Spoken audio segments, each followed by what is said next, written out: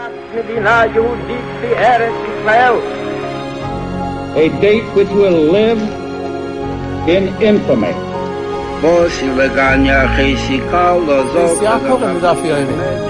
of those projects, initiatives, got off the ground because of the Ger Rebbe. The 11 Olympic team members slain in West Germany. The Olympic Games. Zugehört waren Brüder in Amerika. Vertrauten Schabbat, es ist getan. Out of the 24 who were killed were Americans who had come to learn in Hebron. I say 1 million Jewish children who were made to be cut loose.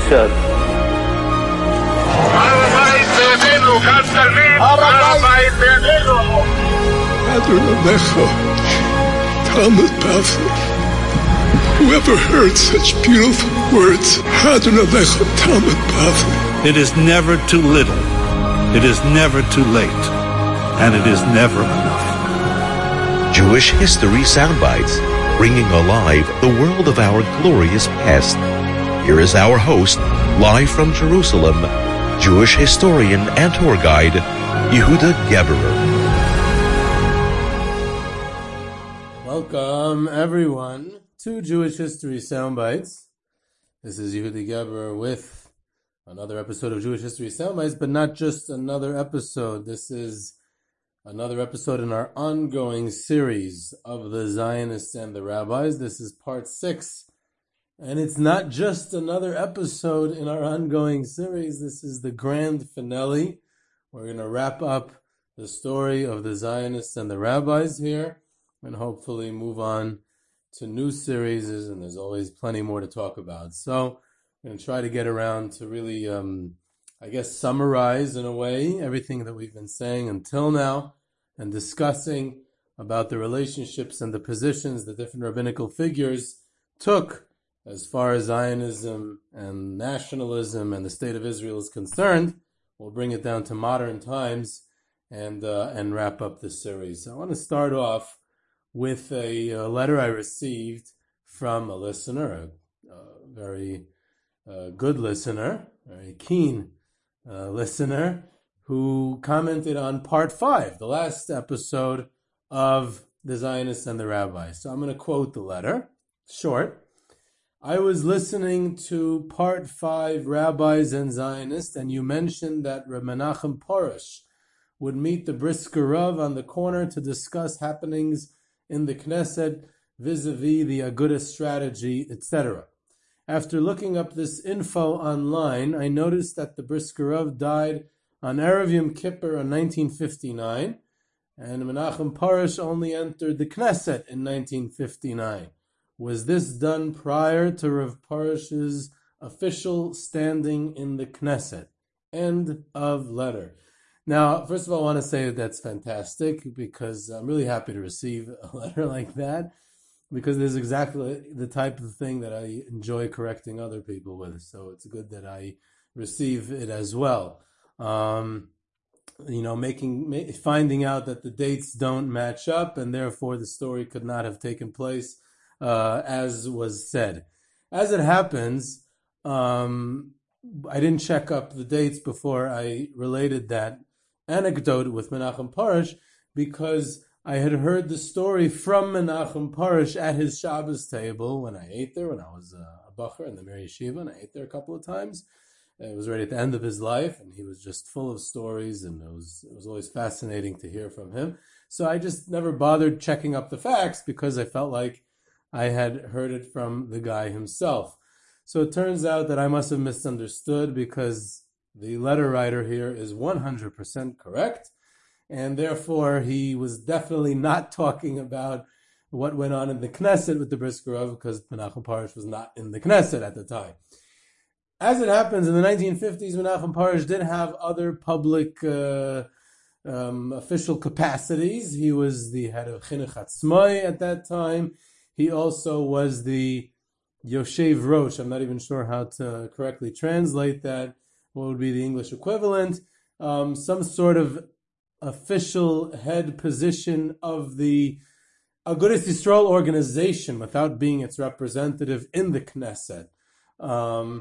he held that position in the 1950s as well, so he was definitely in the Aguda offices every day in that capacity, and Chinuch Atzmai was somewhat connected under the auspices of Agudas Yisrael at the time, and therefore he definitely had plenty to discuss with the Brisker Rav. So it was probably in that position that he was discussing on the street corner with the Brisker Rav, and not his capacity as Knesset member, which only took place after the Brisker Rav died. So that's very good. Now, once I was corrected on that Menachem Parush story, so to make up for it, I'll relate another Menachem Parush story that he told me also when I was eating there by that Shabbos Suda, or another time, one of the times I was eating there for Shabbos Suda, and it's a great story and brings out a lot of what I've been discussing about the rabbis and the Zionists and the relationship that the rabbis have with the state of Israel.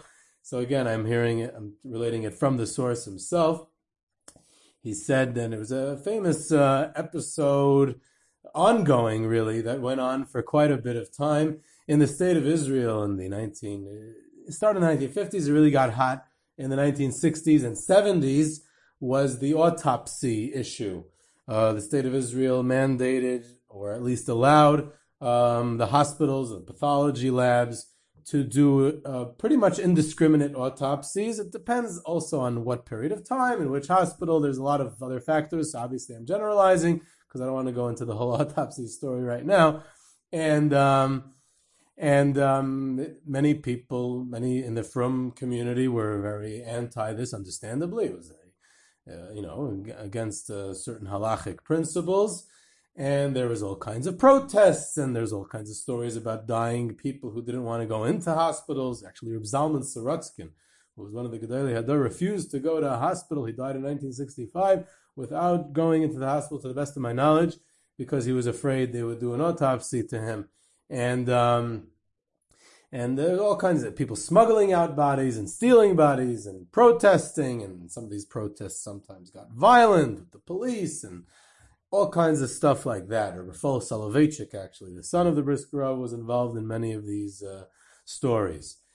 In any event, going back to Menachem Parush, so at the height of this autopsy issue, I guess like a scandal or protests or whatever you want to call it, so Reb Moshe Feinstein in America, who was very concerned about what was going on with the autopsies in Eretz Yisrael, he called up Menachem Parush. The two were very close, and he said to him, you know my standing as a posek, as a halachic decisor in America, and a lot of people listen to my psak. I will issue a psak that people should not visit Eretz Yisrael. They should not move to or visit Eretz Yisrael because they're in danger. If something happens to them and they end up dying in Eretz Yisrael, then their bodies might get cut up. So it's not advisable to go visit or move there. And if I issue a psak like that, and a lot of people will listen to me,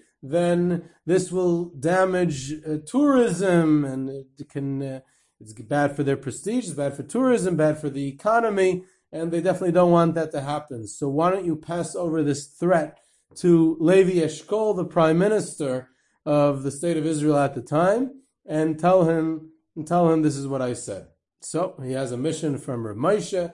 He goes ahead and calls Levi Eshkol. And one of the interesting things about the early secular leaders of the Mapai is that they're all European. And they had a certain European Heimishkeit, I guess we'll call it, to them, and especially someone like Levi Eshkol, who was a labor Zionist, Mapainik, farmer, definitely very, very distant from traditional Jewish life in any way, shape, or form.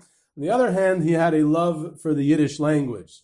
And one of the interesting aspects of Levi Eshkol's tenure as prime minister is that he would conduct his cabinet meetings in like half Yiddish, and he would always grumble things in Yiddish and throw out these cliches and sayings in Yiddish. He definitely was a major part of the way he spoke and his personality. So that's also parenthetically in the background before I tell you what happened.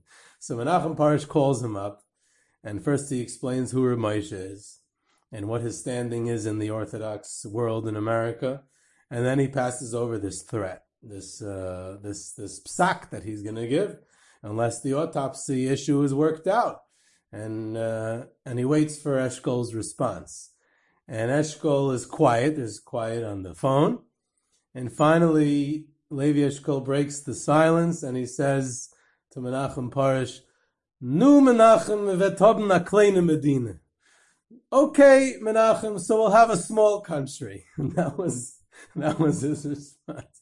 In other words, he wasn't going to change anything about the autopsy issue. So there you go. You got another story of Menachem Parush and his position, and as far as relaying what the different concerns of rabbinical figures were. So there's definitely part of our story here. So what I want to do tonight is to kind of summarize, bring it down to modern times, summarize the different positions of famous rabbinical figures of the 1960s, 70s, and 80s, even 90s, because that's kind of what forms the different streams of thought till today amongst the various different groups within this traditional groups, Orthodox groups within the state of Israel, and outside of the state of Israel. And it was formed during that, right after the initial stage of the state is founded and the early years. So then when things fall into a routine, so there's a long-term view, and some rabbis articulated their position clearer or more or better than others. And I'll just take a few as an example, and I'm not choosing a few to exclude others.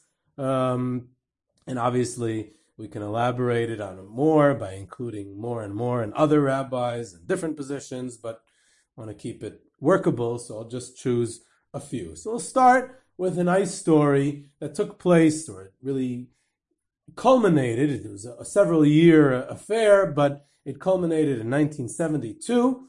The issue of the Langer children. You have these two children, Chanoch and Miriam, I believe. Should have checked up those names, I guess, before.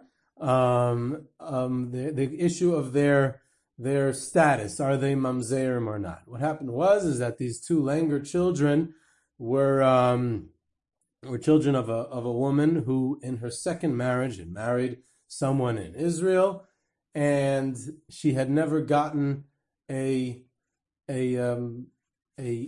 divorce, a get from her first husband.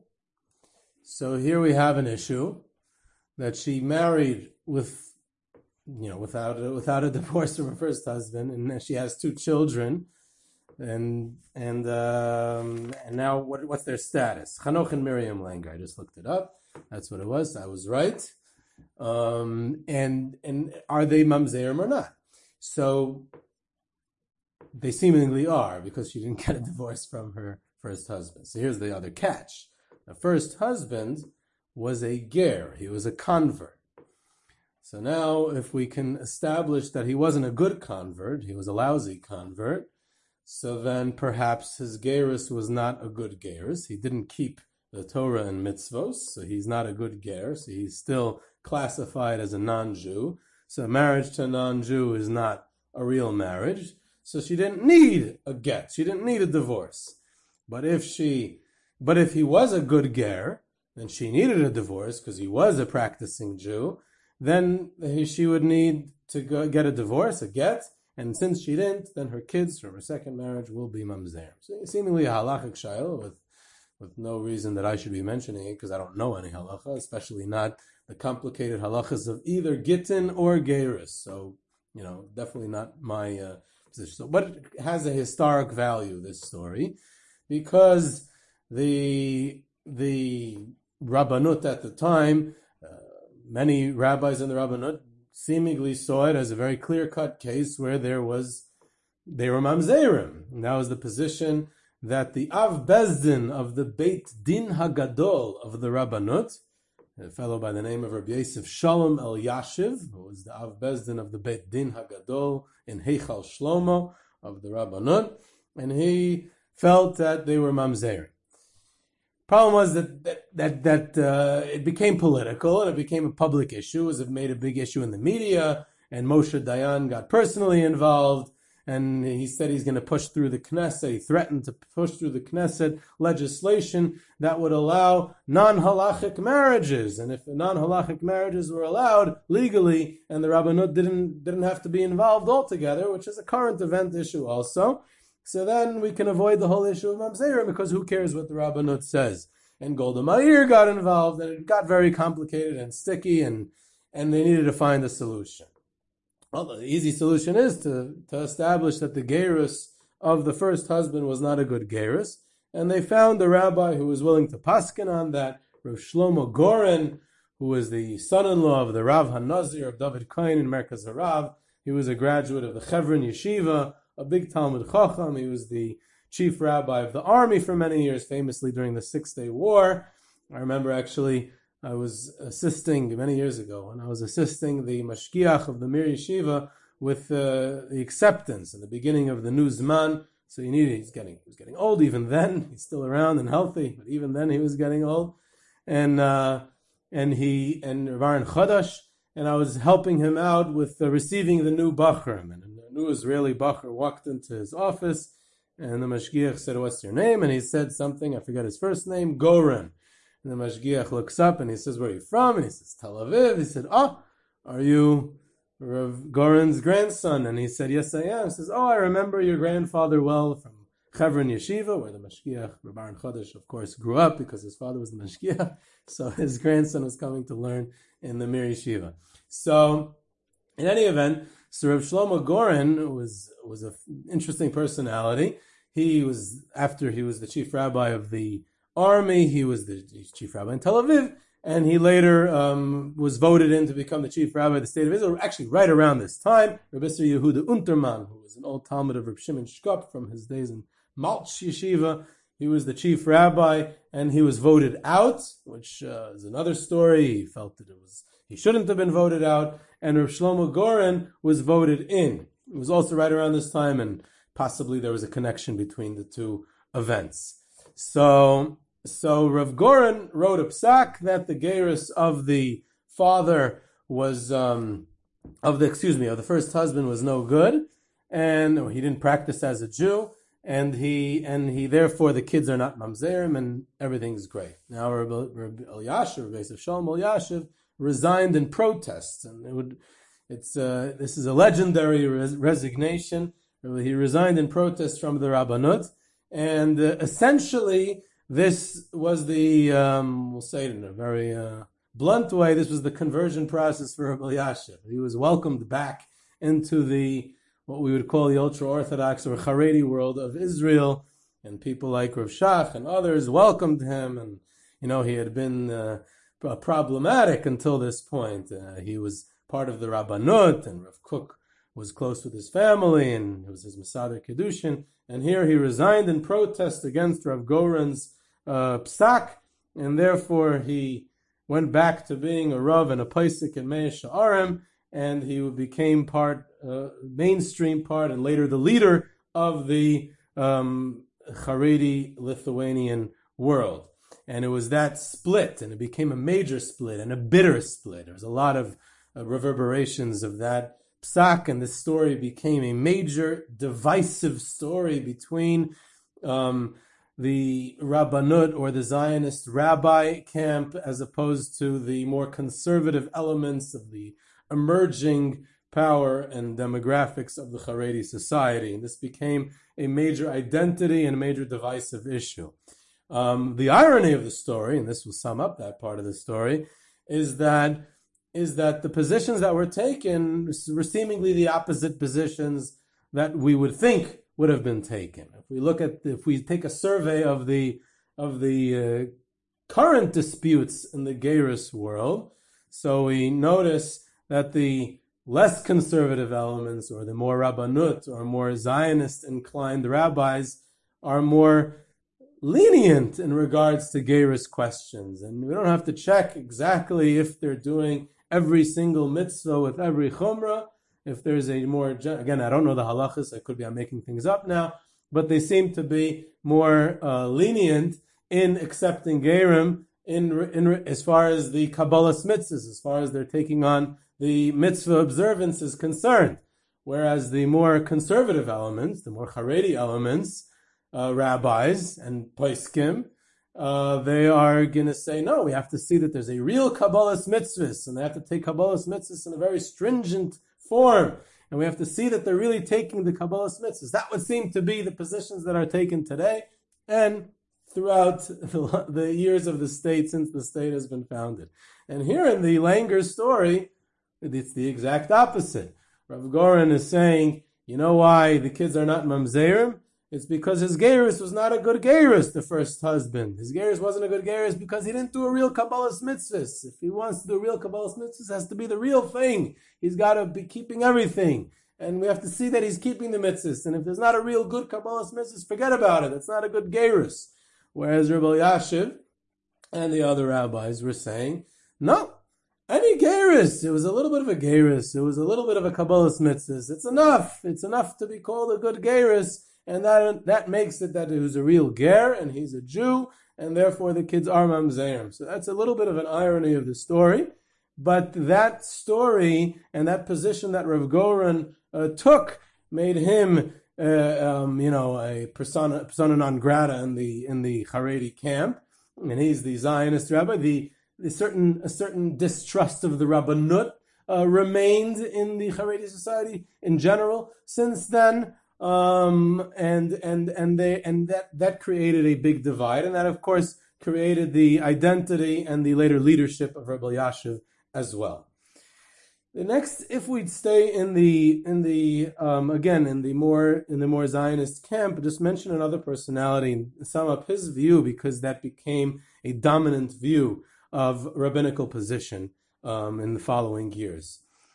In 1967, shortly before the Six-Day War, Rav Kook's son, who was the Rosh Yeshiva and his successor at Merkaz Harav, Rav Tzvi Yehuda Kook, was also a tremendous person. He was a big Talmud Chacham, big leader, very fiery personality, very strong personality. He gave a speech about getting back Hebron and other holy sites to the Jewish people in what he called the heartland, the heartland of Tanakh, where the Avos, the Avram, Yitzchak, and Yaakov were and walked in places that were under the control of Jordan at the time.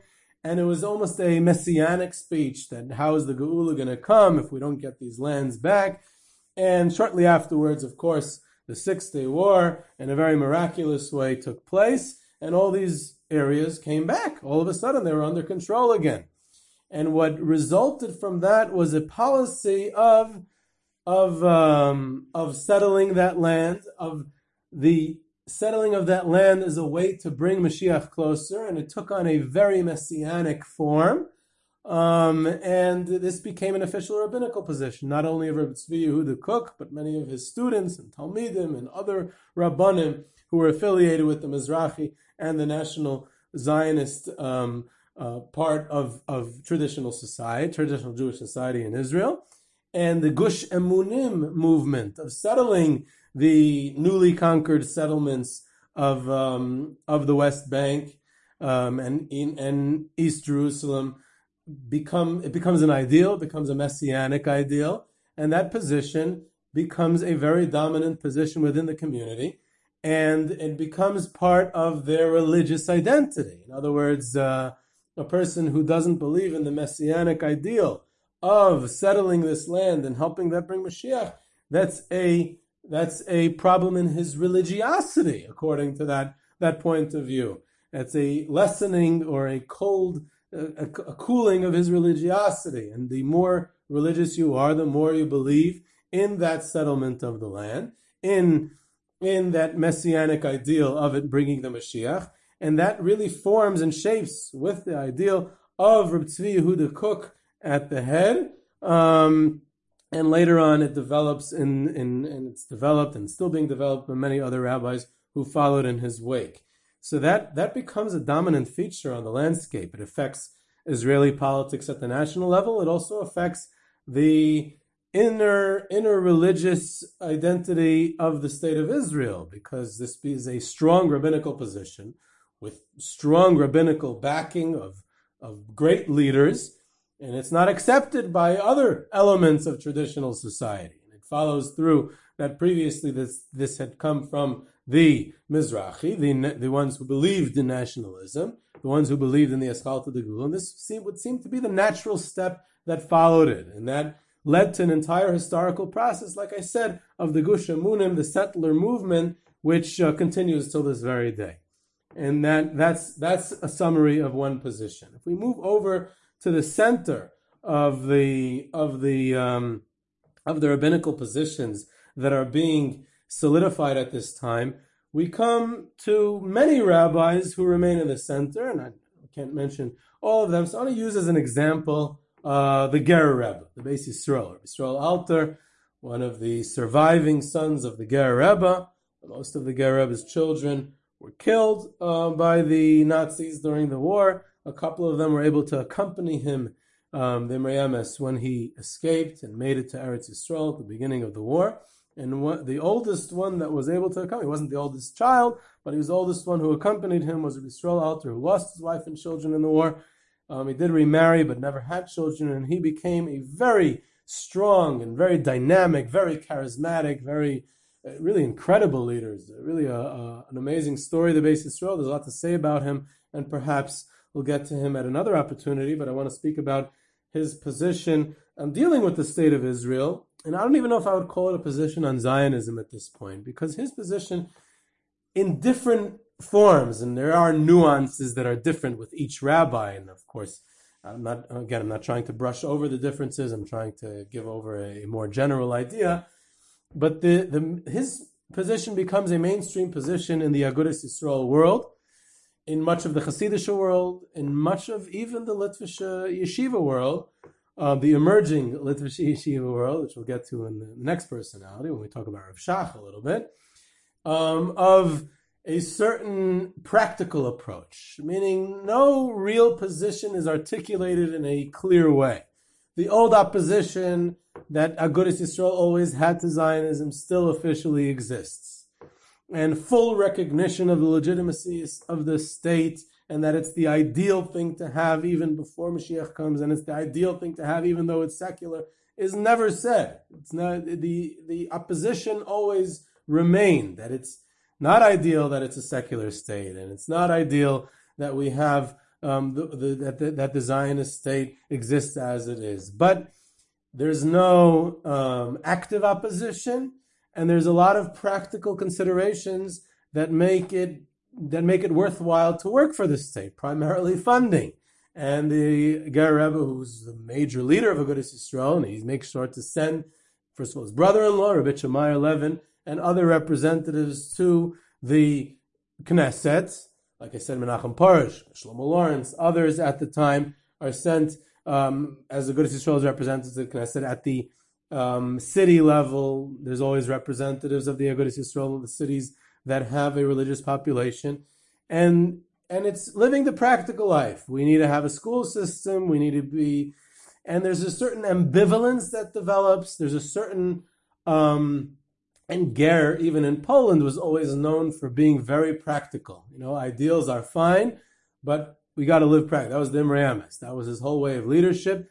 Recognize the times, deal with the times in the here and now as best as we can to further the needs for his flock, further the needs of the Jewish people. That's why he was such a great leader, because he was the most practical. He saw things as it was, and let's just deal with it. Not fight with it, not go crazy over it in either direction, in full-fledged support or in full-fledged opposition. And this camp, which it's one of the funny or interesting features, rather, of this position is that the position on Zionism or the state of Israel is never really articulated. No one's ever taught in the schools what's the position that we have about it. Are we completely against it, or are we completely for it? This goes into the Litvish world.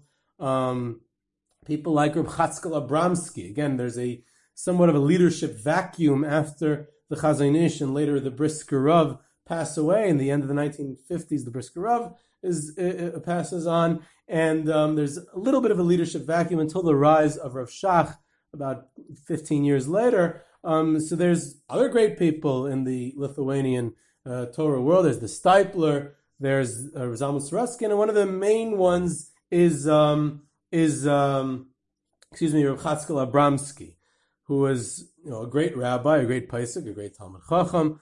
Rabbi Yaakov Kamenetsky said he was the last of the rabbis, as a Rav, as a Mara D'Asra, as a communal rabbi of the old Litvische school of communal rabbis. He was the last one of those.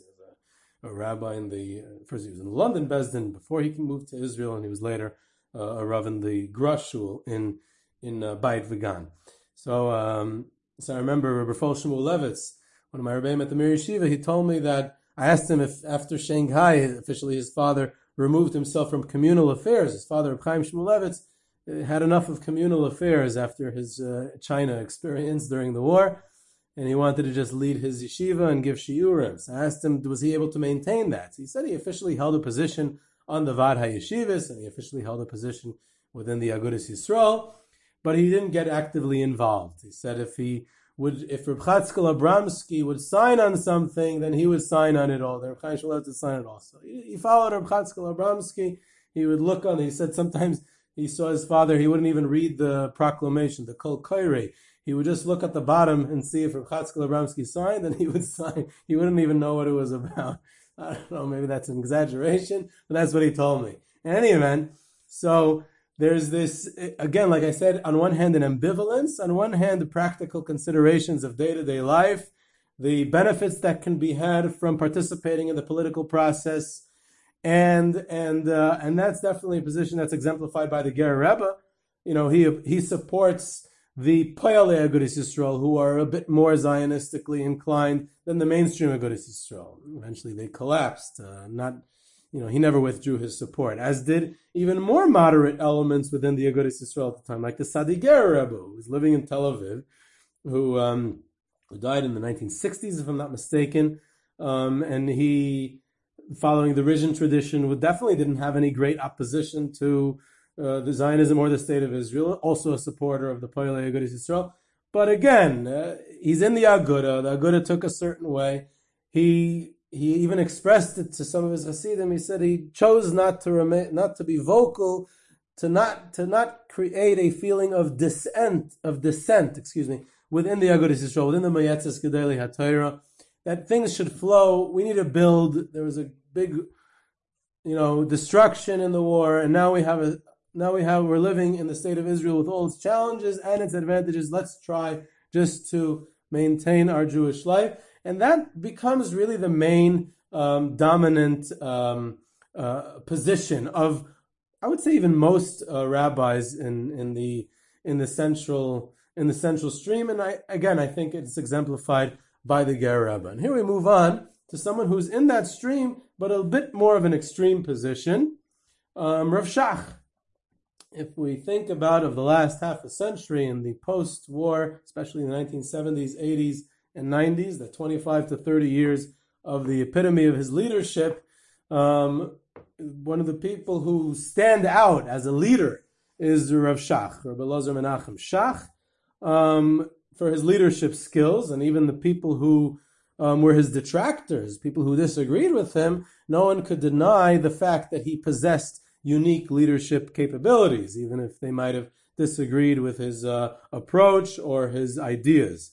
And Rav Shach's position was much more hands-on than almost any other rabbi of his time. He was actively involved in every political decision.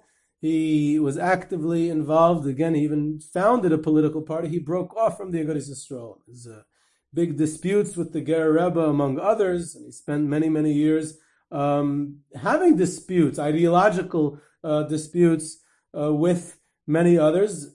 Like I said, the big one was with the Ger Rebbe, the Lev Simcha, the younger brother of the Beis Yisrael, but with many, many others also. It's a long list of the people that Rav Shach had issues with, and he spoke his mind. He was very vehement in his opposition of whatever he felt needed to be opposed. And he, in fact, I just heard recently from a grandson of Rabbi Yaakov Kamenetsky that he said that in Europe before World War I, the time of Rabbi Yitzchak Elchanan, the end of the 19th century, Yaakov Lifshitz, the famous secretary of Rabbi Yitzchak Elchanan Spector, He was someone who spoke out. He was a big, outspoken person, and he was very extreme. He was a fighter in his ways. He spoke against everything. He was anti-everything, basically. So he told, Rav Shach said, every generation needs one person like Yaakov Lifshitz, and I took it upon myself to be the one who speaks out against everything that I feel that needs to be spoken about. And he took it on as his. So he takes this. First of all, it's active leadership. There's definitely nothing hidden in his. He never hid his opinions.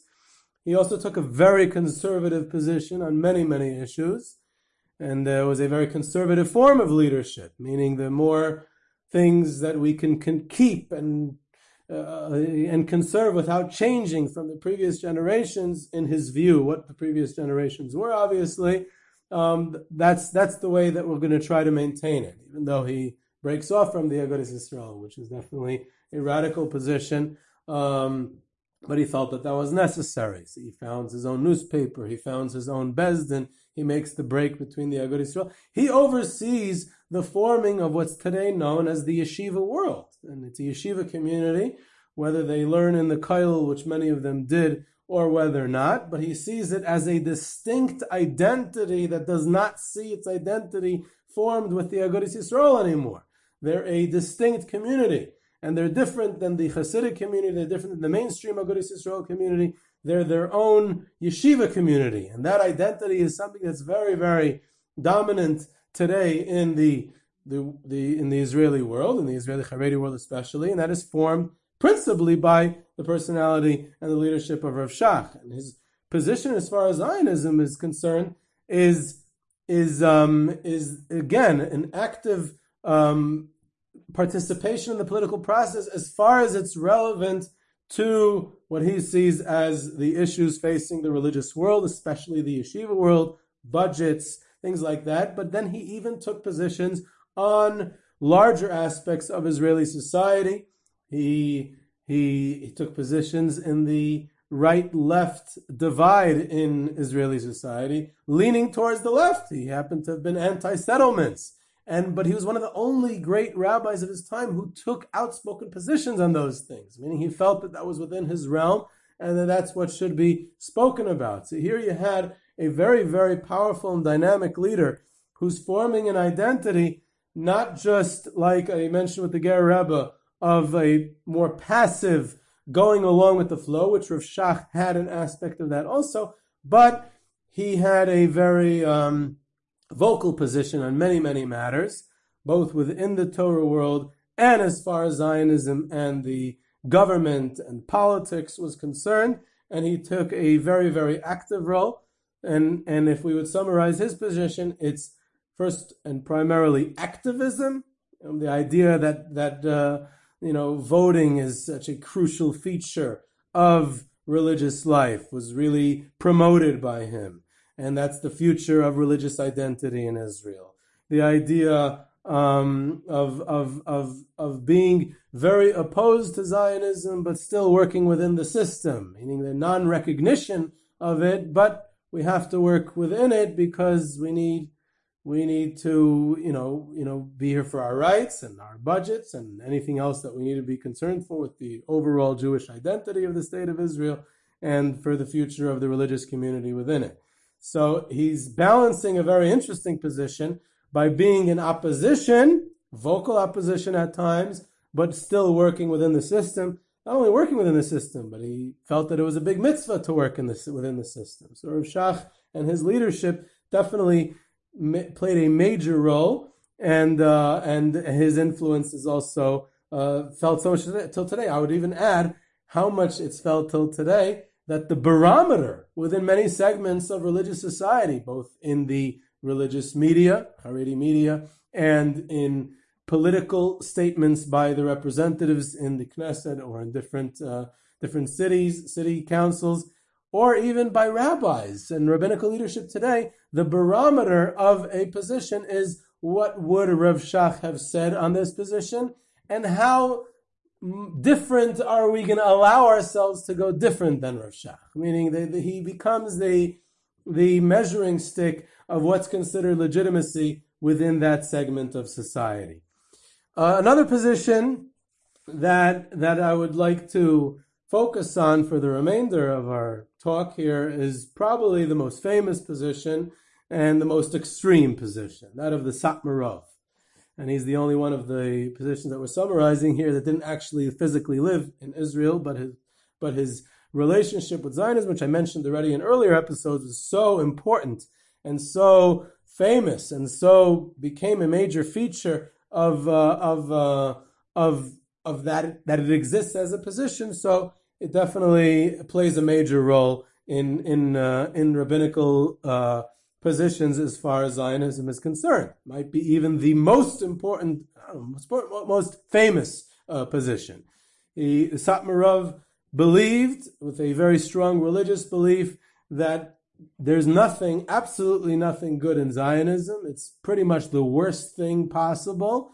And it's not just that it's secular, but the idea of a state before Mashiach comes is a violation of the Shalosh Shvuos, which I mentioned in an earlier episode of this series. And therefore, everything that follows with the founding of the state of Israel and on is absolutely 100% treif. And he lumped the Agudas Yisrael together with that in this treif because they participate in the voting process. They send representatives to the Knesset, and he had a lot of choice words to say about the Agudas participation in the active life in the state. And his position simply was non-recognition in its most extreme sense.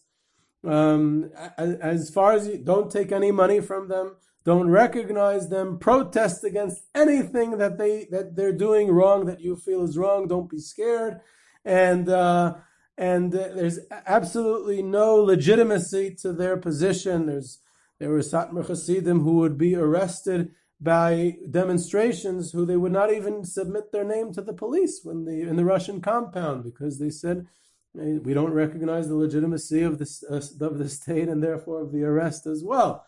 So his position was a very extreme one, total non-recognition. He lived in America. He did visit Eretz Yisrael quite often, and he helped out his followers here by sending them financial support, which also continues to this day. But in a practical way, it became a little bit difficult, and those who tried to follow his position, and there's different levels of those who tried to follow his position. There was the official position of the Badatz Eidah HaCharedis, which the Satmar Rav was nominally the Nasi, the president of. He was in charge officially of the Eidah HaCharedis. The Eidah HaCharedis' position after Reb Zelig Ruvain Ben-Gis, who might have been the last moderate at that time to be in the Eidah HaCharedis, died. Leadership of the Eidah HaCharedis went to Rav Pinchas Epstein, who was one of the only leaders of the Eidah HaCharedis to actually have been a Litvak, like Reb Zelig Ruvain Ben-Gis, who also learned in Volozhin. Most of the leaders of the Eidah HaCharedis were Hungarian, though, either Hungarian Hasidim. Moshe Ari Freund was the only Gaivet of the Eidah HaCharedis who was actually a real bona fide Satmar Chassid, but others were either Oberland,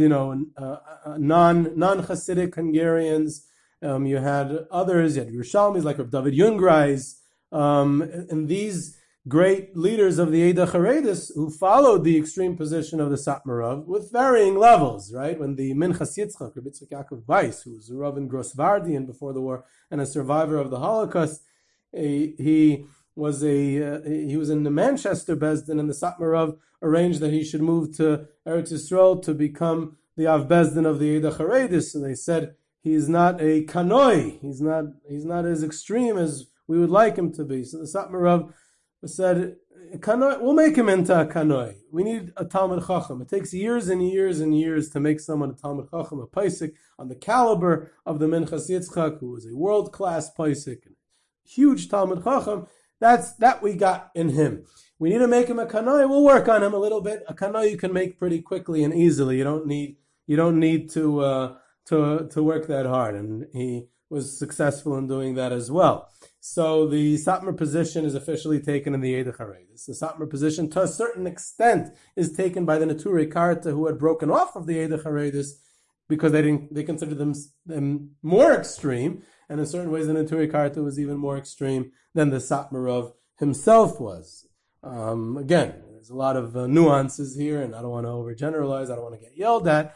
But these differences did exist. But overall, the symbol of the non-recognition, the non-voting, the non-participation whatsoever in the state affairs, whether you live in Israel when it's really difficult to continue like that long term, or especially outside of Israel where it's much easier to not recognize them, that became the position of the Satmar Rav and his followers in Satmar, his followers in the Yedich Haredis, in the Turei Karta, and some other smaller Hungarian Hasidus is the new and emerging Munkach, in the Toldos Aaron Hasidus in Yerushalayim, Toldos Aaron Mitzchak Hasidus in Yerushalayim, and others who followed in his way.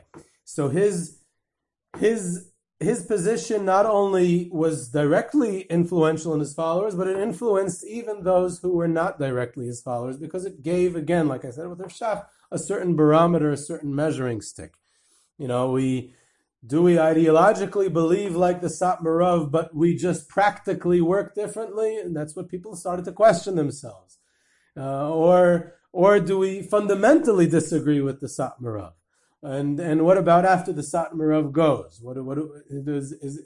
How practical is it to continue with that position? So those are the questions that continue to exist